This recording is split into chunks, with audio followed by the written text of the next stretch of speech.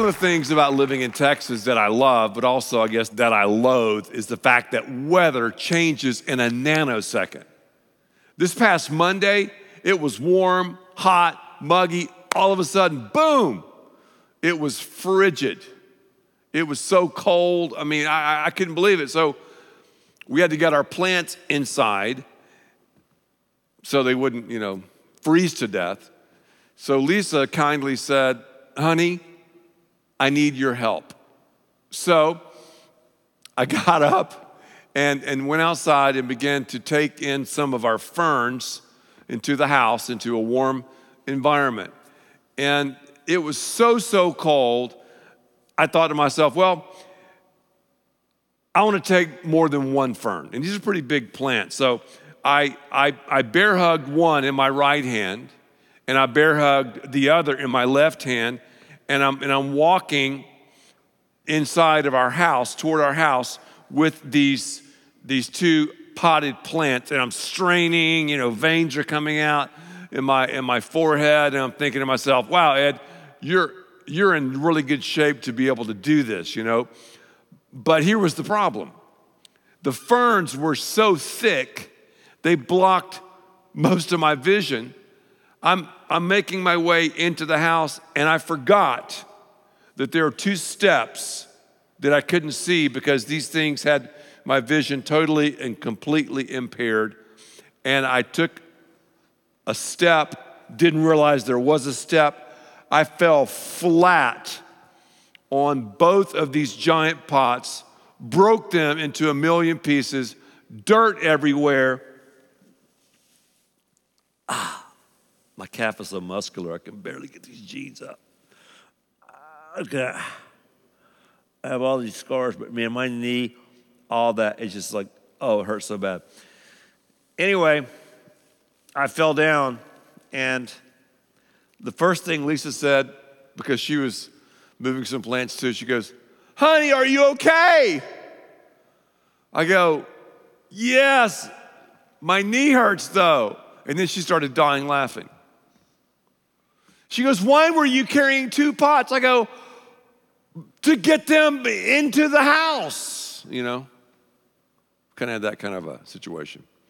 I think that a lot of us can sometimes carry things, and the things we're carrying through life block our vision. They keep us from doing what we're supposed to do. So we fall flat on our face. We get tripped up on this step or in this situation, and we can't really see what we're supposed to see and do what we're supposed to do because these things have our eyes blocked for the most part. We can't walk right.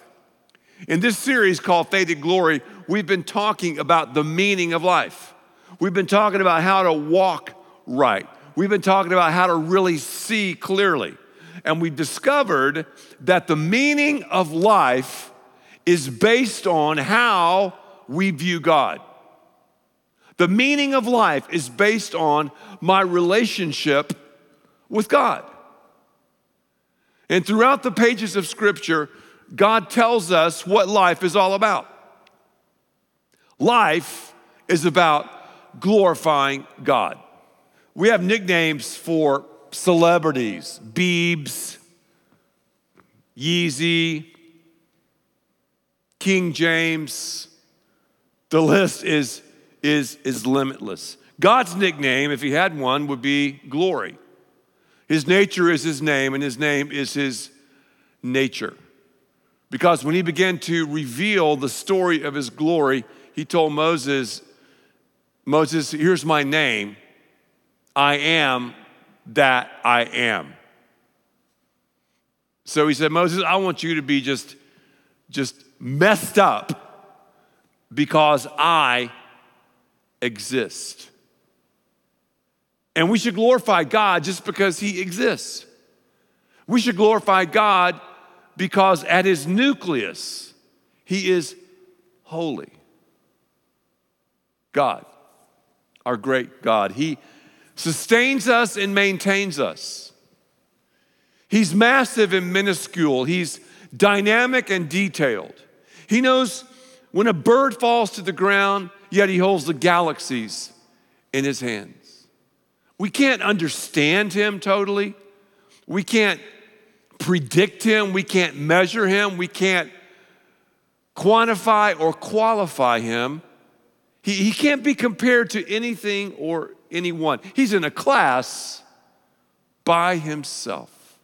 I'm talking about our great God. We have an opportunity to glorify God. And if we're not glorifying him, we're missing the meaning of life.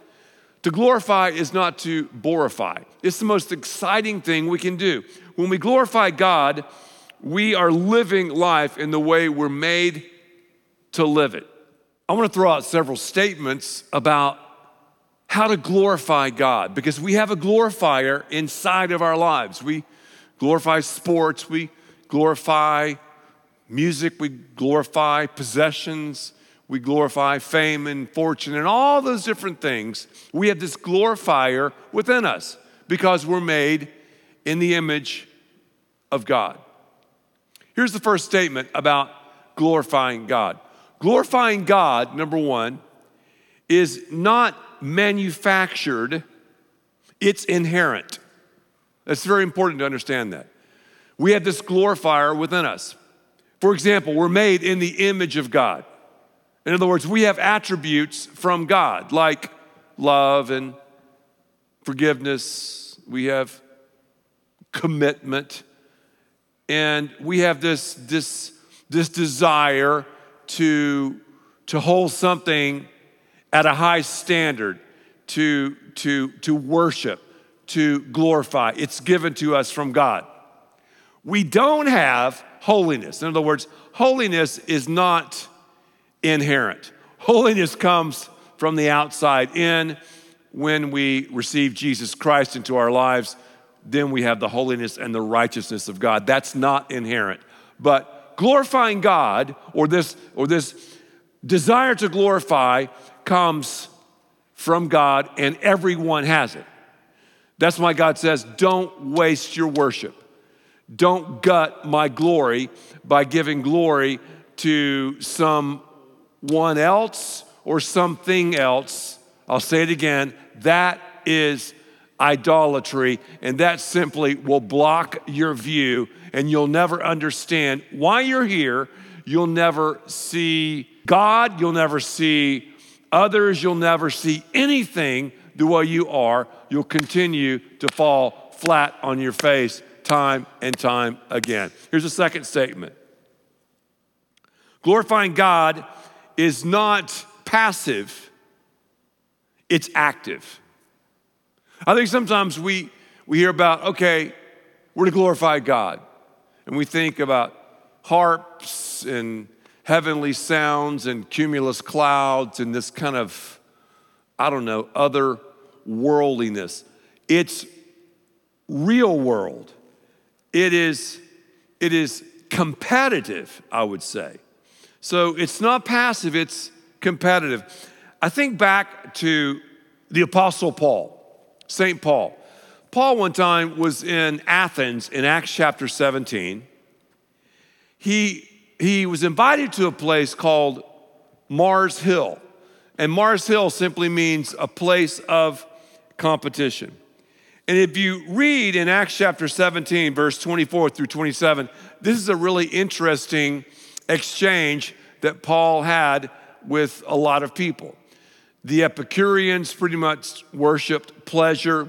The Stoics in this area were all about self-discipline. This place, Mars Hill, was littered with idols. I mean, here an idol, there an idol, everywhere an idol. And obviously we still have idols today. Let's read what happened. Acts 17, verse 24 following. The God who made the world and everything in it is the Lord of heaven and earth, and does not live in temples built by hands. We've joined the middle of Paul's conversation with these Epicureans and Stoics, these Athenian men and women. And he's not served by human hands, verse 25, as if he needed anything, because he himself gives all men life and breath and everything else. Sounds like the glory of God to me, doesn't it? From one man he made every nation of men, that they should inhabit the whole earth, and he determined the times set for them and the exact places where they should live. God did this so that men would seek him and perhaps reach out for him and find him, though he is not far from each one of us.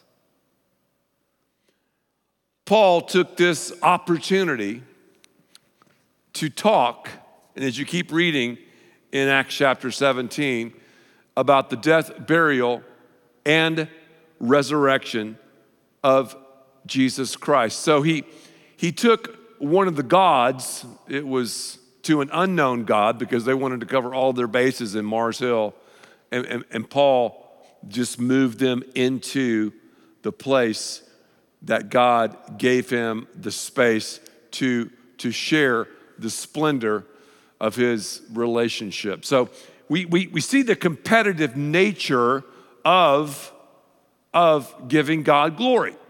If you go to Matthew chapter 4, you have the classic temptation of Jesus. The temptation of Jesus was a competitive thing. It was about the glory of God. The enemy, the devil, before he messed up, was the worship leader. He was all about giving God glory. He tried to usurp God. God kicked him out. He took a third of the demonic with him, a third of the angels with him. They're now the demons. Jesus had just been baptized. He had just gone on a 40-day fast. And the enemy approached him, and the enemy attacked Jesus.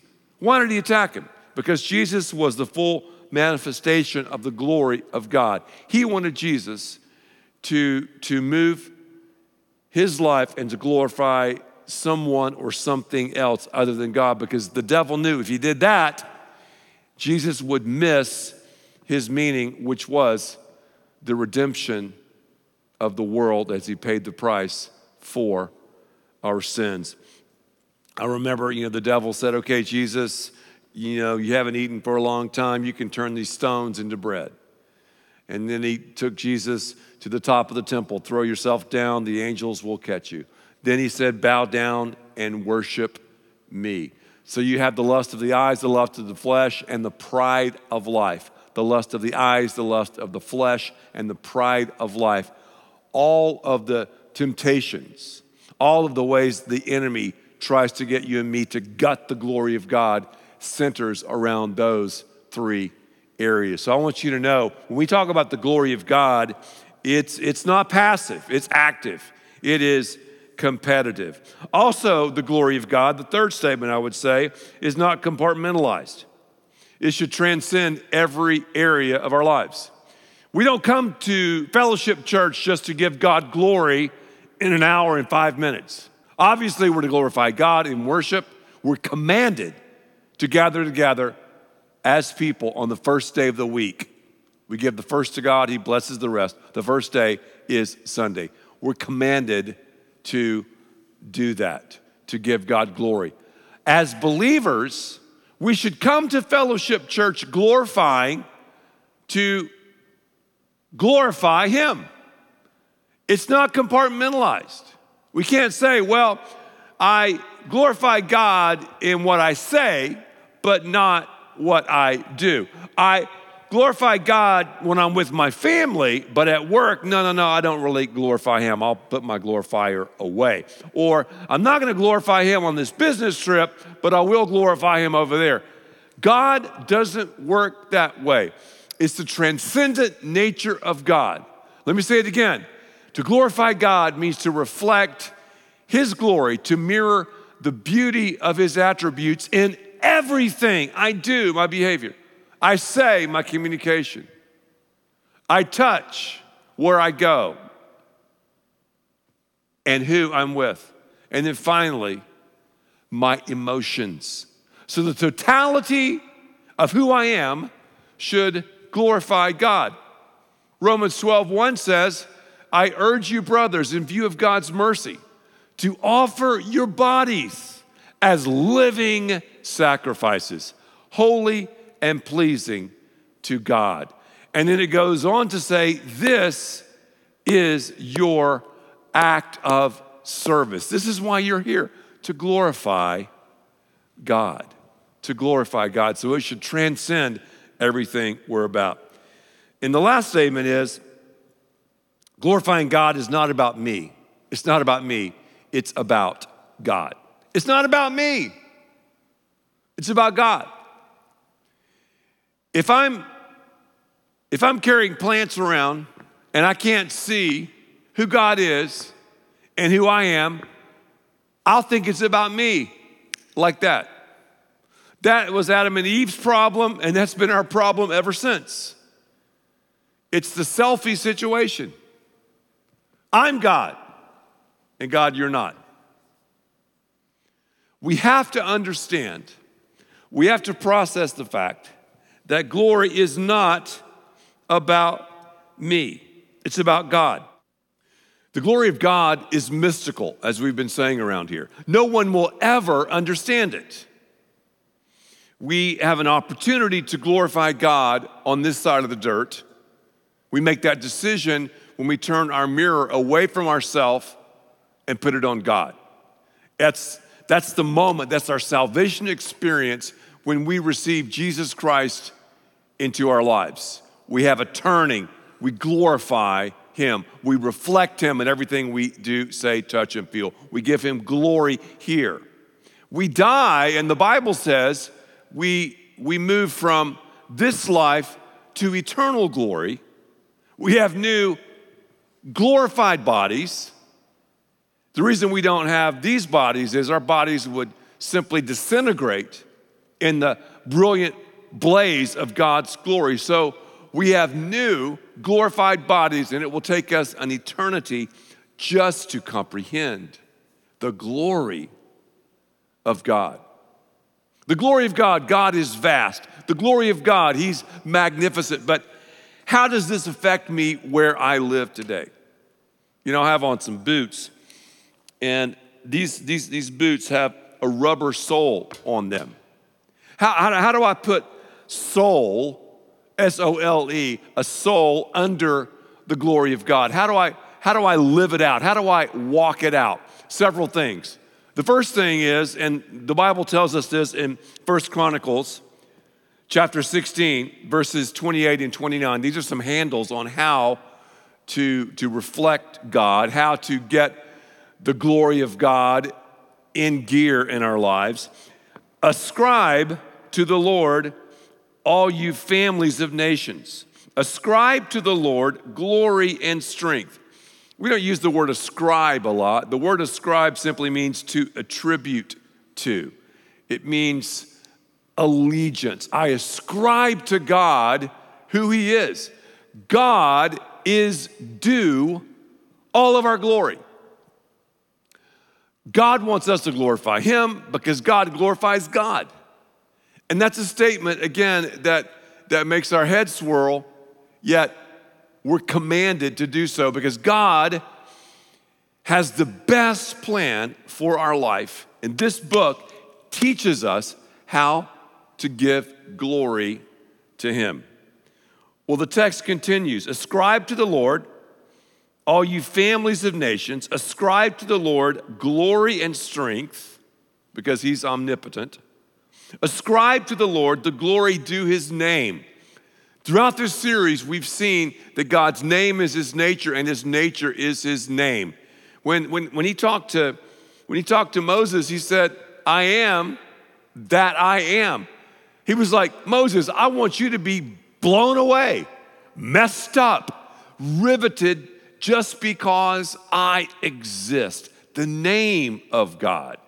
So often we want to worship God or give God glory if He does this or that for us.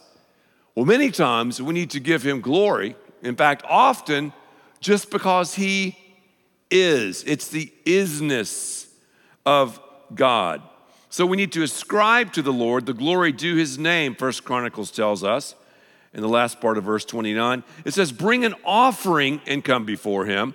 Worship the Lord in the splendor of his holiness. The nucleus of God is the holiness of God. And one of the ways that we give God glory is to bring something. I love it. The Bible doesn't say give, it says to bring, because we don't own anything. In essence, when we give online or put money in the offering plate or whatever, we're not really giving. We're simply bringing what God owns. Because if you think you own it, you don't. Now, how can I say that with confidence? Because you're going to die. And we have a chance, an opportunity to glorify God in our finances as well. And I thank you, church, so much for your amazing generosity. One of the attributes of God is that of being generous. And as we think about what's unfolding here at Fellowship Church right now, as we're retrofitting so many of our campuses, as we're building this beautiful campus in Frisco, as we're expanding in so many different areas of Fellowship, continue to bring the offering, because as we bring it, God is going to get glorified, and then we're going to push the ball downfield to build the only thing that Jesus ever built, which is the church. So ascribe to God what is due. Also agree with what he says about himself. The Bible says in Isaiah 42:8, and here's what God says about himself: I am the Lord. That's my name. Again, the name. I will not yield my glory to another or my praise to idols. God is a jealous God. God is jealous, not like you're jealous or I'm jealous. Maybe we're on the gram or something, and we're like, oh man, that guy got to travel there, or that girl's doing this, or that family's whatever. I'm not talking about that. That's low-grade jealousy. God knows if we give glory to anything or anyone else, which is idolatry, we're going to be gravely, pun intended, disappointed. So God's saying, don't waste this glorifier in your life.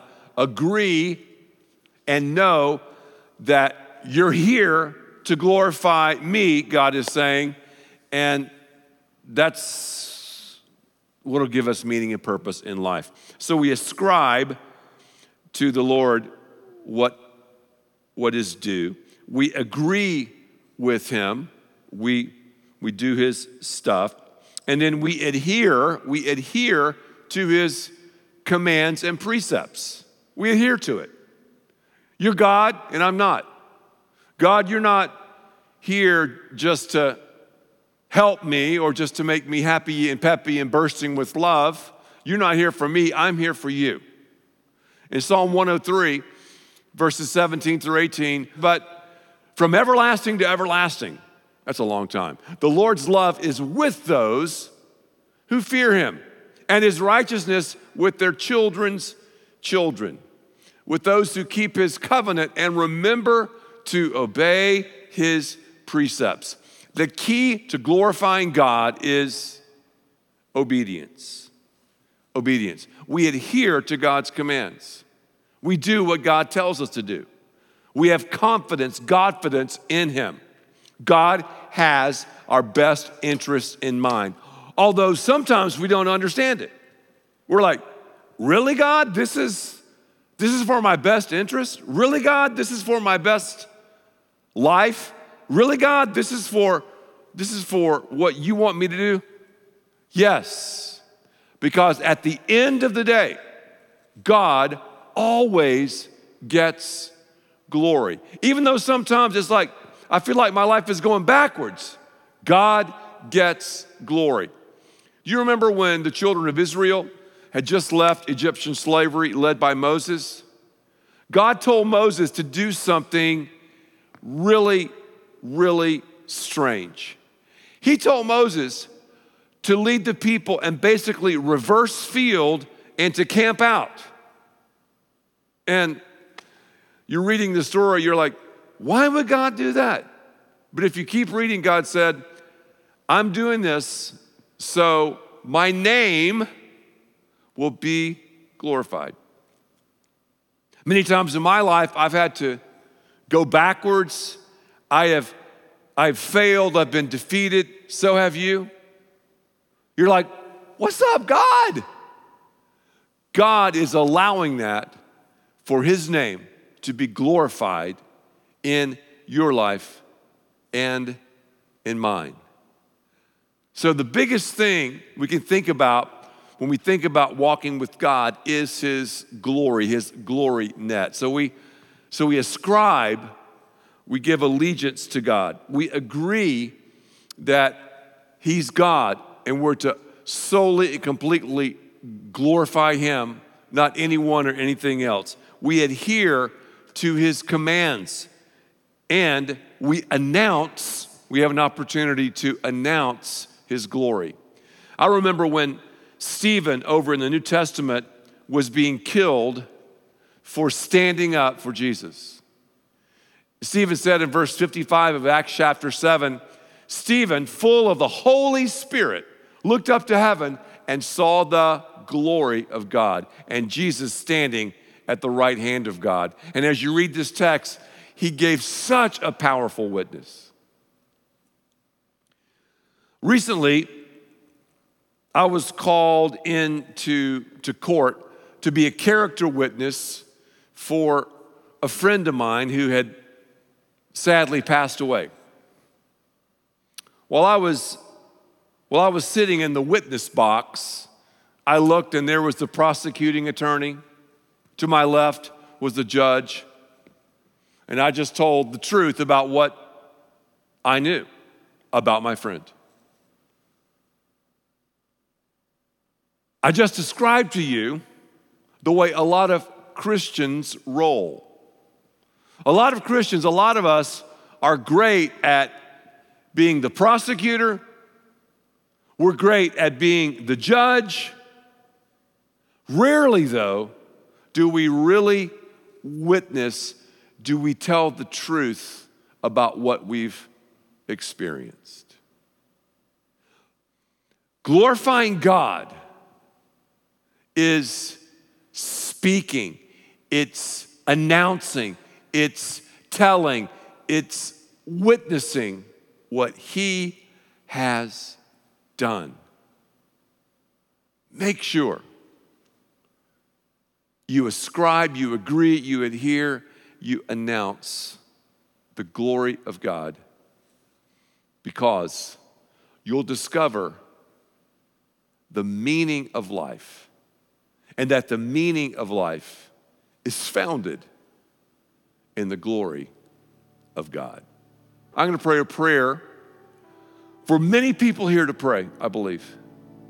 Many of you need to say, Jesus Christ, I want to establish a relationship with you. He's brought you here for a reason. Maybe someone invited you, maybe you just drove by, maybe you saw something on Google or whatever. You're here for a reason. And you can make a decision to give your life to Jesus right now, to turn your mirror away from yourself and onto God. And just say this with me quietly as I say this. This is not my prayer. This is a prayer that I prayed years ago. This can be your prayer today, right where you are. I don't care what you've done, how far away you are. You can say this prayer. Just say, God, I admit to you that I'm a sinner. I admit to you that I've messed up, that I've fallen short of your glory, of your perfection. I turn from that and turn to you. Jesus, I believe you died on the cross for my sins. I believe you rose again. And right now, I ask you to come into my life. I open the lid of my life and ask you to come in. The moment you said that, a supernatural seismic shift took place. Your guilt for God's grace. Your mistakes for God's mercy. Your sin for a Savior. As our heads are bowed and our eyes are closed, if you said that prayer with me and meant it to the best of your ability, and you meant it, I want to know about it, and we want to know about it. We have people looking here and at all of our different locations. We have people looking at people who've made that decision. So on the count of 3, if you prayed that prayer with me for the first time, just lift your hand. 1, don't be shy. 2, all the hands up. 3, lift your hand, lift your hand. I believe hands are going up. Yep, they're going up everywhere here and all around our campuses. And we have a few people who are looking at your hand, and they will come up to you and give you some information about your new life in Christ. You might be in Dallas. You might be in Fort Worth. You might be in Keller Southlake, Frisco, out at Elaso Ranch, Northport, Florida, Miami, Florida, one of our prison campuses. You could be in Norman. You could be right here in Grapevine. We want to get into your hands a Bible and just a packet that'll help you grow and go with the Lord. Now, others of us here, let me pray for another group, need to really process and understand what it means to glorify God in life. Not just in one area, but in all areas. And if that's you, we pray for you. And we pray that we would understand the reflectivity of God and His glory. We ask all these things in Jesus' name. Amen.